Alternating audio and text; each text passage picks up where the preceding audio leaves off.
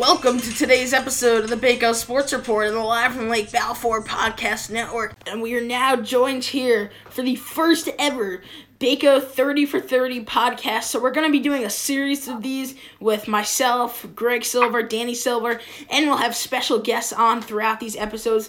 And what these 30 for 30 podcasts are, for those of you who are unfamiliar with the format, is basically we're doing a deep dive into one very specific moment, one very specific event, and we're just going to go deep. We're going to bring it back. We're kind of going to relive that moment, relive that event, and there's so many great ones to pick from just in my time at camp in the last, 8 years, but even going back before that, just incredible moments that have happened over the years that we really want to dive back into and explore on a deeper level, both with us as Baco historians, but also with the people who were involved in them the most. And we may be having a special guest appearance here in a few minutes by one of the people most involved in this instance of the 30 for 30. And we are going to be talking today about the event that happened towards the end of 2017 summer. It was the Baco versus Brant night game, the last game of the careers of the 2017 Waiters. Just an incredible night up in the Superdome. Baco won ultimately this game by over 20 points in a rout. The atmosphere was electric. So, Greg and Danny, what do you guys remember about that night?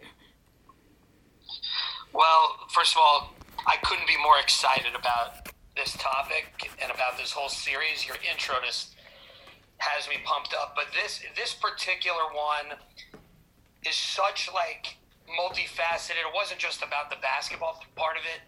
Not at all. On some other podcasts, but this was the night where Ginzy made the half-court shot at halftime.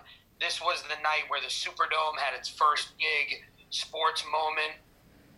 This was the night where Baco basketball kind of pivoted from some frustrating losses to a mini era or what's now been a mini era, hopefully it's a longer era of championships and success and dominance. And it all seemed to happen in that one pivot moment of Wednesday, August 2nd, 2017. Yeah, so what do you remember about that, Greg? About the day in general, the day in general is that camp is the best place in the world because of the people. And yes, camp is beautiful, and yes, camp has great activities, and people can be creative and competitive, but the people are what make it, and the special moments, whether it be Olympics or awards night or a tournament win, those are the things that really stick in our brains. And this event, this game, the events before, during, and after, and in particularly Ginzy's shot at halftime, goes down in history, in my opinion, as just one of those magical moments up there with Mel's story, like we talked about a couple of weeks ago. Yeah, and it's not a mistake that we're... Squeeze concerts, just legendary moments in camp. And I can almost picture this whole day happening in slow motion. And I'm really just excited to do a deep dive into it today. Yeah, it's not an accident that we chose this to be a 30 for 30. This isn't just like a flashback to a game. Like, when you think 30 for 30, you think of, sports, but so much around it that made that sporting event more special, that kind of pulls you in. Like, you remember this game. You can picture exactly where you were in the Superdome for this moment. You can just... personalities, the backstory, the struggle, the moment, it's really got everything, and it's got everything for every type of camp person. I feel like it was bedlam. It was just a magical camp Baco pride kind of bursting at the seams, blowing up the Superdome kind of moment. Let's get to it. Why don't we explain the flow of the day for the audience, and so they can get a little bit of an understanding if they weren't at camp that summer. Yeah, so what I think you need to first understand is that this is towards the end of the summer, as you mentioned, Danny, August 2nd. So we're talking, a couple days before Olympics, but this night game happens almost every summer where it's the last game of these guys' careers. Like, this is it. This is your last time wearing the Baco uniform. Brant comes into Baco, and every year, this is probably the most special basketball moment at camp to see these guys on the court for the last time. So you come into the context of that happening, and you have guys coming back from senior trip who are younger, and you have all these different moving parts in camp, and it's kind of this culmination of this moment that brings the whole camp together in such a special way, which, before you get to the incredible nature of the game and the event itself, that pre-context already just amplifies the special feeling you kind of have. Just to paint the pre-context a little bit more detailed, the bazaar was 3 days earlier. Days off are done. Trips are done. It's that time of the summer where, like, every night is an all-camp event. And it was one of those days where, the waiters that were on the team were, just to name a few, the main players were Jake Cohen, Jake Rubin, Nate Bookvar, Grant Pitkoff, Tyler Green. Basketball bunk. Yeah, but just all day, the weather was kind of dicey. Are we going to be indoors? Are we going to be outdoors? Are we going to be in the Superdome? The guys all wanted to play on the court, but, I kept on saying the Superdome needed a moment. And it was just one of those days, the waiters were probably, busy getting ready for Olympics. And, it was literally like the last normal day of camp before we really got into the break and all that. I'm sure there was some mountain jam practice going on.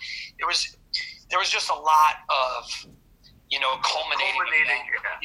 It's the kind of day. It's the kind of day at camp where you save your top shelf T-shirts for. Yeah. You're wearing your best T-shirt that day. Yeah, and you know what's really interesting to me, Daddy, about what you just said, how the guys want to play on the courts? Because it's one of those things where, you picture that last game, that last moment you have with everyone on the hill cheering. You could just picture that your whole life, waiting for that moment where it's finally your last game and you get the send-off. Everyone pictures that on the courts. And then when it actually gets rained on and it happens at the Superdome, it all of a sudden kind of flips it on its head, even though it's the same game, it's the same players on the court, it's the same opponent, but somehow when it's in the Superdome, it just has a different feeling. And I think one of the feelings is purely logistical, in that on the hill, everyone's on the hill compact, it's like a Cameron Crazies type situation where everyone's confined in a tiny space, and then you physically can't do that at the Superdome, which means people surround the court, and that creates such a different atmosphere. Not that one's better or worse, but I think it just creates kind of this sense of it's such a great home court advantage, right? Well, I think more so than a sports home court advantage, one thing about games in the Superdome, especially evening activity games, every person is there. Yeah. When we play a game on the courts, there's always a couple of kids on the upper that are maybe throwing a frisbee, or maybe even some kids down by the tennis shack playing a tennis tournament match, or the lake has a general swim. But this was a full camp event, and it's raining, so you literally can't be anywhere else. Yeah, every single person was there, and I think that more than any factor alone creates the backdrop for this moment. There wasn't one camper or counselor that wasn't there, that wasn't present to experience what we're about to talk about. And then basically, I don't know if you want to get too into the game. I guess if we want to summarize the game itself, the game was one of those, when you watch those college basketball games and Duke goes into a conference opponent's gym and within the first 5 minutes, you just know that the home team underdog is just not going to miss. The crowd's going to be super into it. And no matter what Duke does, this is the one time a year they're going to get blown out. And it's going to be the greatest moment in the history of, Clemson's gym or whatever. And everything went right. Us being Clemson in that, with Brant being Duke, every single thing went right for us in that game. We jumped on them. I think it was 31-8 at one point. We ended up, like you mentioned, cruising to a 20-point victory. We could get into the details of the game later, but, the halftime, Baco traditionally has a half-court shot at halftime. Ginzie's the one. He's a waiter. He comes on at halftime. He hits the half-court shot. We win the game. We break this, this curse. The whole camp goes to the archery field for a dance party. I mean, I'm giving you the cliff notes of the Just of incredible, the night. yeah. I assume we're going to dive into the details, but it was a pivot moment for Baco basketball. It was a magical moment with Ginzy's shot. It was the great all-camp event to kind of trigger us, forward into summer 2018. Greg, you want to help summarize for the listener out there? I mean, I think the story starts and stops with Ginzy's shot. That's what I think. I know Maddie wanted to run through a few categories. I think when we get to talking about Josh Ginsburg's shot, I think that is a nice microcosm of sort of the magic of this entire evening. Yeah, and we'll get to that in a minute. But what I want to talk about before we get there is I think there's a few parts about the game itself because, right, it's one of those things where you look at any sporting event, right, the Bulls have all this drama around them, as we're seeing right now in the Jordan 30 for 30 on ESPN, right? None of the other stuff around it, none of the, communal aspect of Chicago and the fans and the craziness happens without the winning on the court. And that's true with any sporting event. There's all this great stuff that happens around it, but without Baco finally being able to overcome Brand and just really break out of what had been a few years slump with a basketball age group that we knew was dynamic. That was really, I think, where it has to start with. So that's what I want to talk about first, because to just set the scene from a purely basketball perspective heading into this game, as you alluded to before, the 2017 Waiters are a really strong group of basketball players. Jay Cohen's the physical player inside. Pitkoff can really shoot the ball and just create offensively. And then, of course, you have Glatzer. And now Glatzer's 14 in this situation against Brant Lake. Now, one of the keys is because, of course, 16s happens very early in the summer, like the second week in camp.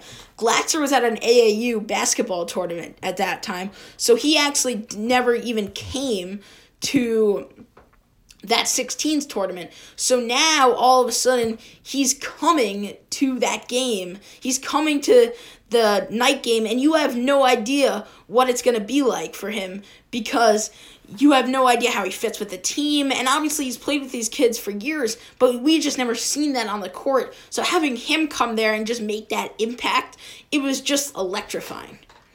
So, Maddie, you left out Jake Rubin when you were listening, guys. Oh, my bad. It's fine. This is a bold statement, but Jake Rubin is probably, this is a crazy statement. Alumni are going to be like, what the heck is he talking about?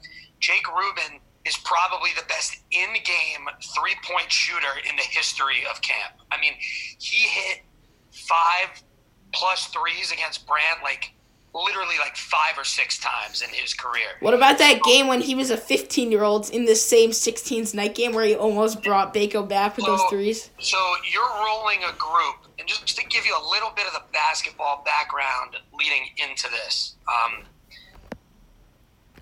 I alluded to the fact that we had gone years without winning, but just the very recent history going into this game, this particular group had lost to Brant twice already that summer. Once in 16s, like you mentioned, without Glatzer, where we actually raced off to a pretty good lead, and then we just ran out of gas. We just didn't have, we were really missing Glatzer. And then we played them at Brant earlier in the summer. Jake Rubin had 6 threes in the first half, and we couldn't have played any better. Glatzer hurts his hand in the second half, and we lose. Probably ended up losing by almost double digits. But just, that injury happened to Glatzer the day before 14, so then we lost 14s, and what was a really disappointing performance from that group. And it always just seemed dating back a few years previously, Vardaro wasn't there for 16s the year before, and he was our best player. And Vardaro wasn't there the year before that, where he was probably the guy that would have, brought us over the top. Paul Emden wasn't there for his 6. I always just felt like we were one play. Our best player was never there. We also, a few days earlier at 13s at Brant, got literally beat at the buzzer. It was one gut punch after another. And I remember saying to those waiters, Jake Rubin, Jake Cohen, Pitkoff, Bookvar, just saying, the script is going to flip tonight. I knew it was going to happen, and the Superdome needed a moment. Yeah, but the other thing too is we had won 12s the previous week, which was like our first win in what seemed like forever in a really dominant fashion with Eli Greenberger and Miles Samuels and JFD and Hillman and that group. And I remember I actually drove home for a night, and on the way home I realized, you know what, we're going to box in one Mance in this game. We had been flirting with this 3-2 zone with this team all season long and doing enough to stay in games, but we couldn't grab a rebound. And we box in one Mance, and that, from like an X's and O's standpoint, threw Brant off their game. And then add Glatzer, add the fact that Ruben hits every shot, add like Jake Cohen, everything coming together. We literally blitzed them like the first 5 minutes. They were deer in the headlights because when you combine that playing with the atmosphere, just like kind of Baco just wanted it, right? This Brant team, they'd won 16s, they'd kind of done it, whereas all of a sudden you're playing with these Baco kids who just wanted it so badly and feeding off the energy of the crowd. It was just one of those things where everything just came together.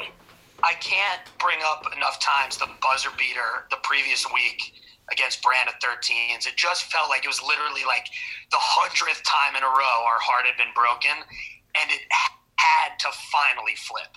And this was the night. Like, everyone was there. It was the right group of waiters. It was the right physical location. It was the right time of the summer that we talked about. It was just the ultimate pivot moment. And very rarely, like I said, you see in college basketball, all the time, there's just that one game where everything falls into place, and the Dukes or the UNCs just have no chance because Clemson's making every shot or NC State's making every shot, and that's exactly what the night was from like a karma standpoint, from a basketball standpoint, just to set the scene of what was the vibe in the gym before we get to Ginzy. Agreed. So that's how we're going to set the scene. But I think the question that we have to ask now, the next thing on our list is, what is the biggest only could happen at camp moment? And I think this is a pretty obvious one. So, Greg, why don't you talk about this one? And then we have a very special guest going to be joining us to help share his side of the story. So what I was talking about before, what makes camp so special is the people. There's just so many amazing people at Baco and Chinauga. The list goes on forever and ever and ever. And there's a debate. Is it people that make camp, or is it camp that makes the people? Probably a debate that'll never be solved.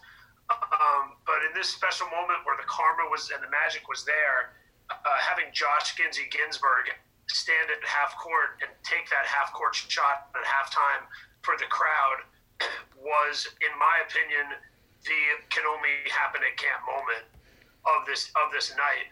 Just to give you a little backstory on Ginzy, started at camp as a young kid, great camper, was a, He was an all-around camper. Yeah, we're going to get to that. Yeah. And he was a waiter during this summer, 2017. Just a great person, a great camp personality, kind of kid that would go on head OD with Danny and me and hop on the back of the golf cart and, make judgments on who's doing a good job and who's not when he was a camper.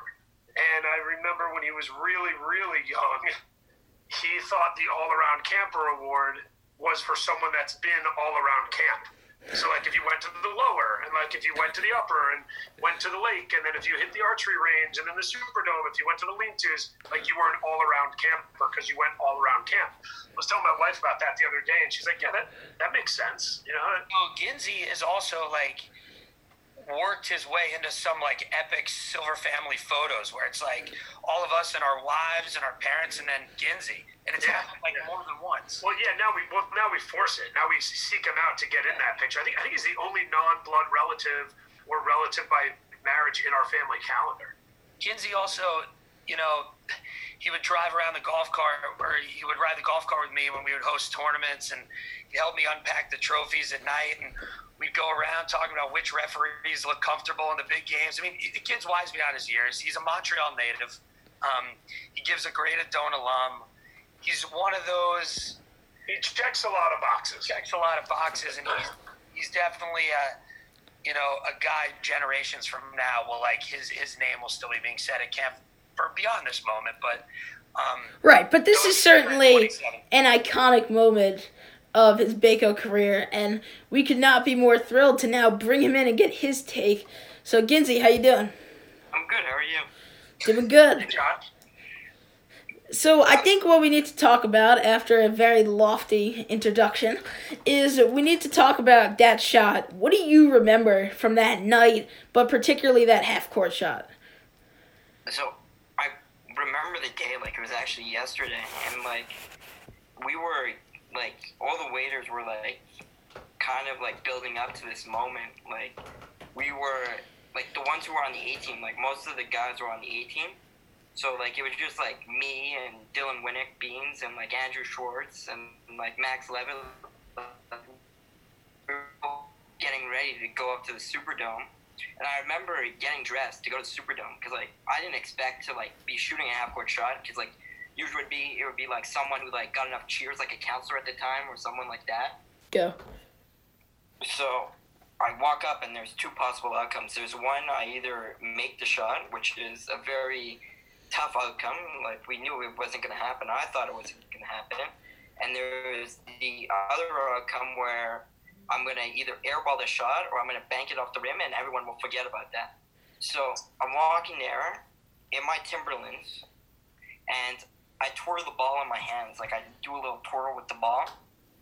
And I do a little, like, I'm thinking of ways people have done it. Like, they run up and they shoot and they do, like, all these crazy things and they're like doing like a half-court shot.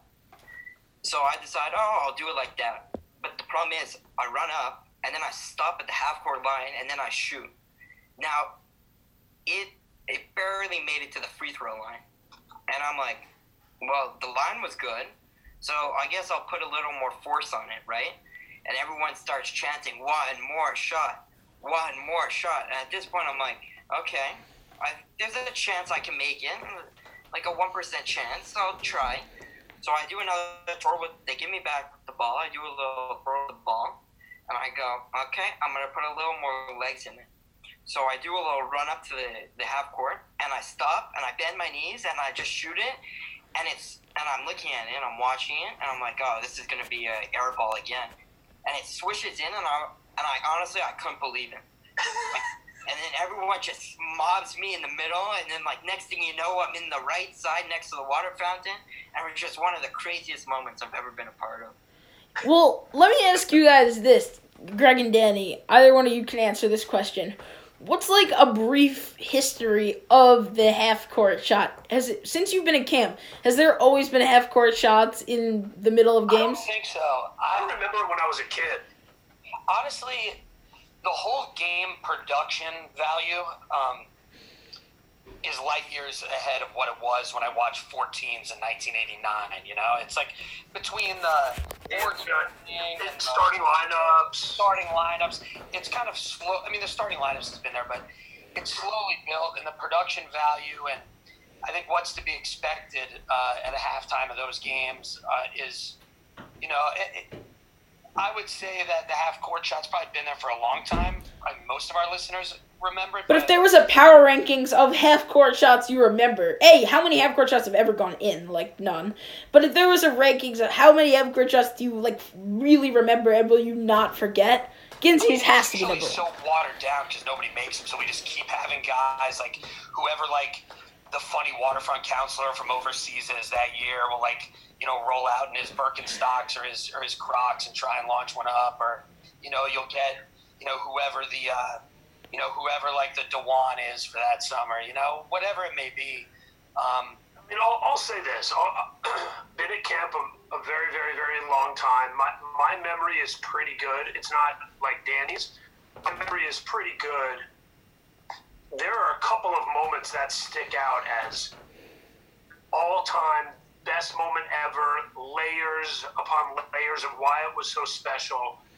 Probably a whole nother podcast we could talk about these moments. Ginzy's shot is right up there with the greatest, and it has to do with where, like Danny was saying, where it was, the importance of the game, the time of summer, also who Josh Ginsburg is as a person, as a camp legend, and just the reaction of the campers, the counselors. I saw some pictures the other day. I think Dr. Bookvar sent me some pictures of the moment, and it's just captured so well. There's so much joy. You see, like, Bruno doubling over with laughter, and just every single person, from the youngest kid in bunk 4 all the way up, having the biggest smile, so happy because Josh Ginsey hit a half-court shot. Yeah, and I think for the guys that don't know Ginsey as well, Ginsey, his shooting form is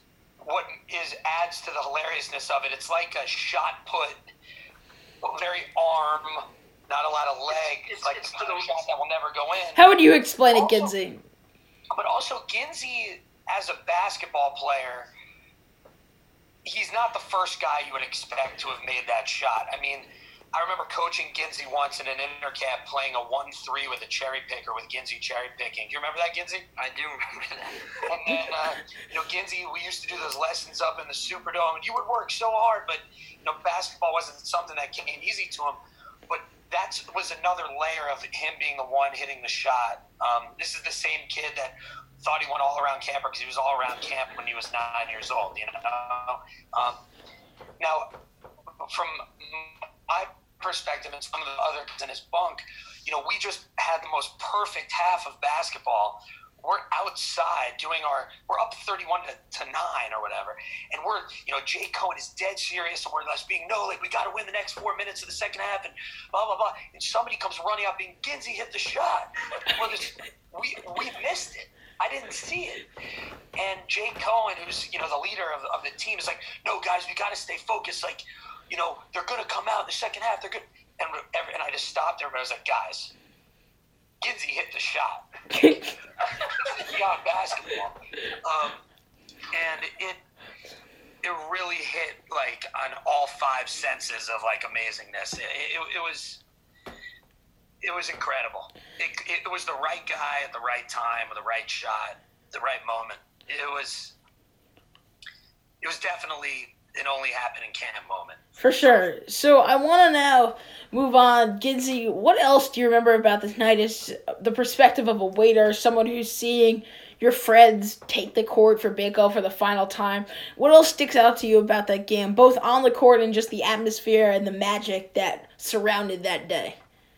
Well, when you have a night game, when you have the atmosphere of a night game, it's pretty special to, be, it's not no offense to today, it's not as, intense as it was, but, in 2017, it was, intense, we had, people all around the court, everyone was going where they weren't supposed to, we had a couple of counselors, trying to, push everyone to the side, so, they could dribble, and, nobody listened, we all just went where we wanted to, and I think it was a whiteout,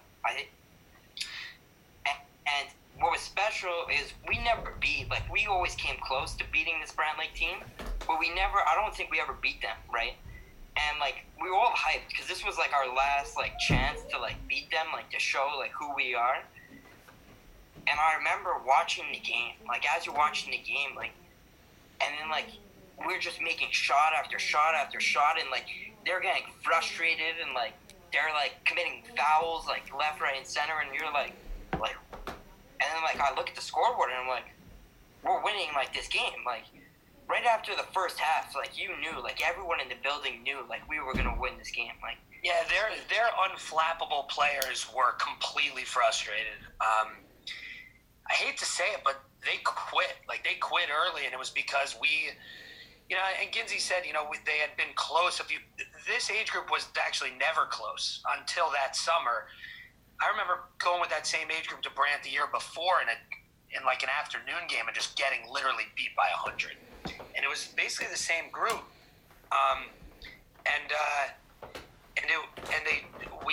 We came close at 16s, and then we came a little closer at the night game at Brant, and it was just the karma. Ginsey's right. It just shot after shot was going in. Everything kind of was working. All right, and I think that's a good segue into our next topic. So I heard, Danny, you mentioned the fact that Baco had been blown out a few times before, and there was also the 13's buzzer beater miss. It just felt like everything that could have gone wrong did go wrong for Baco the past few summers, basketball-wise, and it certainly wasn't for lack of effort, lack of talent. It just kind of felt like Brant Lake and Echo Lake as well, just the other camps, there was just something that was just missing. We were waiting for that breakout to happen. It was, I know the year before, 2016, we played Racket, who just like had Dirk Nowitzki, basically like a 6'4" shooter that, we'd lost in overtime, and then had we won that, we could have won the tournament. And, Glatzer, when he was 13, he blew out his knee before the summer, so that was our one chance to win the toilet paper game in like 2 decades, and we never really got a shot at that. It was just like Vardaro was never in camp. It was just... It just felt like everything could go wrong. So this brings me to my next... Right. I just want to say one more thing on the Ginzy shot that I forgot to mention before. I talk about with some of my camp friends all the time, like, one of the most magical everyday moments in camp is when you're playing dodgeball. It doesn't happen as much because we don't play dodgeball as much anymore as when there was the old dome. When a guy hits a half-court shot to get his team back in a dodgeball is one of the most, moments of elation you can possibly have. Like, you're never a bigger fan of that guy than when he hits that shot. Like, imagine, Lee Shadow hitting a half-court shot in dodgeball. Like, you want to hug the guy. But then imagine that moment happening, and then imagine having, 250 people watching it. But imagine watching the greatest half of Baco basketball as a full group at, that vulnerable time of the summer. And then on the wake of that, it's Ginzy hitting the dodgeball shot, and it's the whole camp he just let back in the game. That's great analogy. Yeah, that's just special. Okay, so the next thing we have here on the list is what I call the biggest sliding doors moment. So essentially, for those of you who don't know what that means, essentially we're saying the biggest what-if scenario, if stuff turns out different, how do we rewrite the future? So I think in this game, for me, going back to more of a basketball side of things and just Baco's overall kind of just the temperature of the basketball program as a whole, before this game, there's so many tough losses. You saw the talent in the pipeline. You had my age group, which had Glatzer, Rab, Ben Cohen, Bookfar, Potter, right? All these guys, and you just felt this pipeline coming on, but Baco couldn't just quite break through. And then all of a sudden, it just happens at once, and it was just like, oh, that was just like the moment. But let's just hypothetically play out. Baco loses this game, but you still have all that talent coming in the pipeline. Like, what did this game mean for not only the physical X's and O's on the court, but just the mentality that Baco basketball had that, we can do this, right? We can reach that level. I feel like that's the type of thing that maybe we don't think about as much because you don't think, a summer later, Baco being able to win 16s has any correlation to, 10 months earlier where Baco dominated the Superdome. But it's kind of one of those things where it's just an overall way that you feel like Baco really has a chance in these things. And I think that really meant a lot. I mean, if you're talking sliding door moment, in my opinion, there's two that are in the discussion. One is, what happens if we didn't play the game this Superdome? Yeah. Does it still shake out the way that it did? And then I think the obvious one is, what if Ginzy doesn't hit that shot? How different is the rest of the night? I mean, there's so many things that happened in the ensuing hours, from dance party at the archery range. That might not happen if Ginzy doesn't hit that shot. I think we probably still win the game, but I don't think Mickey holds the keys to the shower house saying, I have the power if Ginzy doesn't hit that shot. I mean, that's 3 or 4 years of jokes that we've been building on. So I think it's the Ginzy shot as the sliding door, along with maybe the dicey weather that I guess we were dancing around.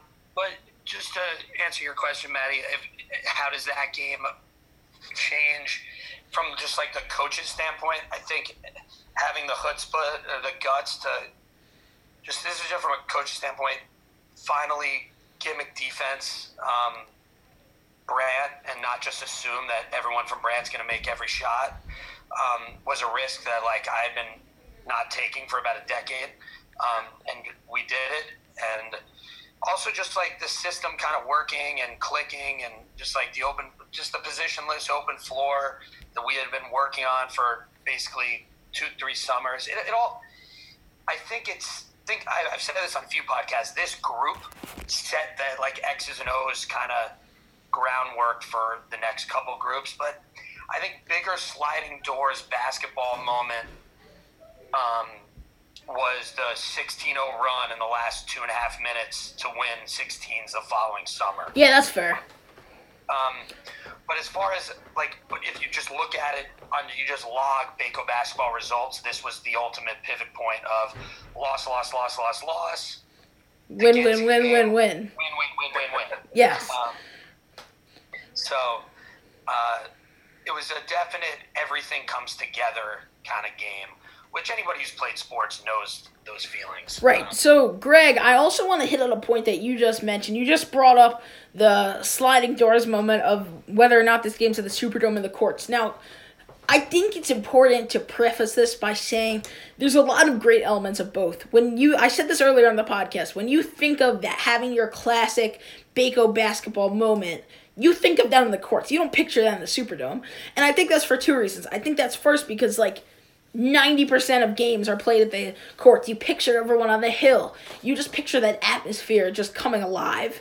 But the other thing is that there had never been a game at the Superdome that looked like this, where magic could actually happen there, right? So you had never seen that place come alive like that. And all of a sudden, when it does, you just picture it differently, because it's one of those nights where I remember where I was sitting there, because it's just so different. When you think about the games on the Hill, there's a lot of good ones that you can think of over the years. But when I think about those games that kind of blur together, I think that was the game where Ruben hit the 4 threes, but maybe it wasn't, but was that a year earlier? Which game was the Ginzy shot Superdome game. That's a game you say, the Ginzy shot game, it's that game. That was at the Superdome. I was there. I can picture that happening, right? So I think that's a huge element of it in terms of what made it so special at the Superdome, because surrounding the court, that's great. And I think that creates an atmosphere that's really cool.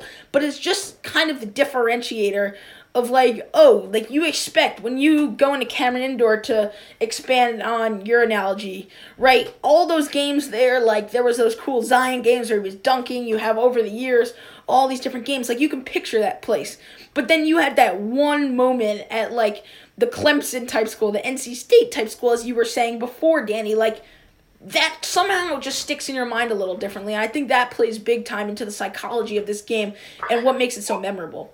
I think, I don't remember that day as well as others, but I can pretty much guarantee you that Jake Cohen probably asked me a dozen times, is it going to rain? Is it going to rain? Can we please play on the courts? As if I'm in charge of whether it rains or not.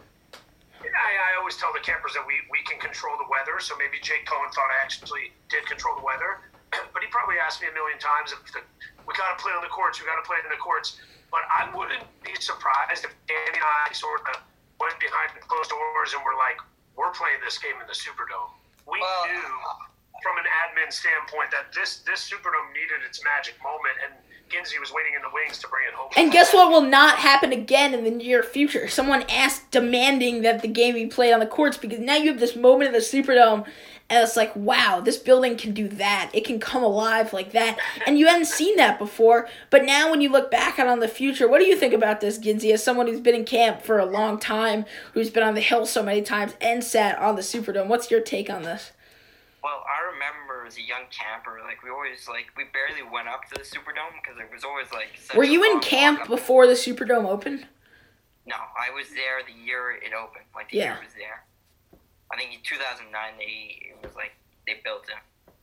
But I remember we didn't like going up to the Superdome because it meant that it was raining or we had to do something up there. And the Superdome really never had a moment like this. We never I remember I think we played a 14s game up there. It was raining. Evan Glasser played up there. That was the 12. There was a 12s championship game against Echo that happened up there. I was going to say the Superdome, like Ginzy was saying, it wasn't a preferred destination It's like for the like place where intermediate the number champion. number two leagues game that's not going on the court. Yeah, You're like so- delegated up to the Superdome. So, for one thing about the Superdome for older alumni that haven't spent much time there or haven't seen it, it's the main court's the size of a high school gym, and we have 6 baskets in there, 2 main goals, and then 4 goals on the sides. And I, over the years, have kind of moved every meaningful practice up there. One, the facility is just designed better for practice, more hoops in a closer space, less distractions. You don't have to worry about heat as much. It gets the guys out of the sun. But the Superdome, we had talked about this a few times. It never had its moment, its sports moment. We had talked about Main Squeeze. We talked about the first 4th of July show there on the last podcast. But it never had its sports moment. And I think there were 3 different opportunities that we kind of had at our fingertips that we blew. One being the Evan Glatzer 12s, which should have been the moment. I don't know, Greg, if you remember this, but this was our next big squad coming in. We basically designed the full schedule around making sure everyone can watch this event. We weren't even playing Brant. We were playing Echo. It was raining. Everybody was in the Superdome. It was our best team. And Glatzer, Cohen, Bookvar, Potters, and Rab laid a complete egg, and we lost. Yep, I remember that. And it was so disappointing. It was one of those that, kind of put me in a bad mood, like for days. That's my son. And then another moment that I feel like was an opportunity was when River's age group was 14. It started pouring. The game moved up there with about 5 minutes to go, and Brant hit 3 ridiculous clutch threes, and we lost. That could have been the moment. And then the first year the Superdome opened, Spencer Weiss, who's probably the greatest Adirondack Cup basketball player of all time, was at Brant, and everybody had heard about him, and we were all set to open up the Superdome to play him in the finals, and we lost the racket and spoiled. Right. It was kind of like, it was kind of like when Tyson lost to Buster Douglas and Tyson Holyfield never got to happen, kind of thing. What my analogy for this moment would be if I, just thinking to relate to people who might not understand. Now, take this, let's talk about the Garden for a minute, because I think let's talk about the Garden in the 21st century. Let's just take that. Forget about the Knicks in the 90s, right? You had, Billy Joel, all these concerts, right? The Garden's so special, Rangers, whatever, but the Knicks were just god-awful in the 2000s, and the Garden didn't have that feel, and all of a sudden, Linsanity happens, right? And all of a sudden, the Garden just erupts, and it's going crazy, and you're like, oh, the Garden can do that, right?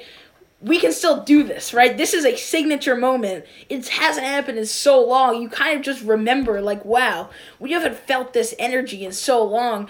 And that there have been other great moments here, but something's just different when the Garden has a Knicks game being played and when it's just that special atmosphere. And I feel the same way about the Superdome, where we hadn't seen that moment in so long happen in that setting with that context of having a big game there, that something just felt different about it that you can't even necessarily put into words. It's just special, right? Yeah, I mean, when we decided to do this 30 for 30, I kept thinking about it in 3 different kind of tunnels. One, and I think the most important tunnel, is the Ginzy part. The magic of that moment that brought the whole camp together, that was well beyond sports. Then there was the basketball pivot, Baco basketball pivot moment. And then there was the Superdome. I mean, the Superdome had been starving for that. And Superdome has become home to Baco. This is going to sound sacrilege, but over the last 3 summers, it's become home to Baco basketball. Even at the expense of the big court in a lot of ways. I think some of the guys. There's going to be a lot of aggregators showing up in your text messages over the next few days. I just think the guys that have been through the senior division the last 2 or 3 years, they think about their Baco basketball. A lot of those blood, sweat, and tears happen in the Superdome. Now, don't get me wrong. I'm a traditionalist. the big court is what it is. It can't be duplicated. But the blood, sweat, and tears is shed in the Superdome now, and like it needed that moment to validate it.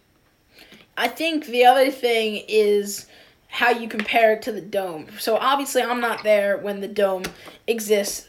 How does this, let's like do a alternate universe, this setting happens 10 years earlier, 2007. Are you playing this game in the Dome? Is it canceled? Like, is the atmosphere different? Can people even fit in the Dome? Like, help for some of us who are... I think from a programming perspective, if the game was to happen, the whole camp wouldn't have been in the Dome. I don't think. It couldn't fit, and I don't think the younger kids would be even into it. There's no room for them to stand. I also don't know if we win the game, that court was just... Another subplot is that... What's happening on that court? I don't agree with Greg that the whole camp couldn't fit in there. I think the whole camp would fit, but for one, I would have been on the horn with Vesiculus to make sure it didn't rain. Right. Or I would have been on the horn. I mean, I arguably would have been on the horn with Brandt trying to get the game moved there. I mean, the Dome court was it was a different sport. It was like the dimensions were off. And Ginsey doesn't hit the shot. You know what, though? You know what's really interesting to me is that Ginsey shot is actually, like, if you think about it from a strategic perspective, it's actually a much harder shot on a full-size, like, high school regulation court, just by virtue of the distance, than either the Dome or the big court, right? So I think that's another subplot, too. I mean, if you would have gone glass, if you would have thrown it off the glass, they had some very forgiving backboards in the original Dome. So maybe if Ginsey throws it up against the board, it drops in. But if he shoots the shot put floater, high arcer for the swish, I think he either overshoots it or it clanks off back rim, and it's the whole experience is different. I do think that the one thing that might be better, or at least equivalent, if it was in the Dome, is the elation of the Ginsey shot is as good, if not better, if it's in the I agree with that. Dome. But once again, The Dome was louder, right? The Superdome needed the sports. It needed the Ginsey. It needed it. The Dome had things of that nature before, but the Superdome did. It was a necessary. It was a necessary event.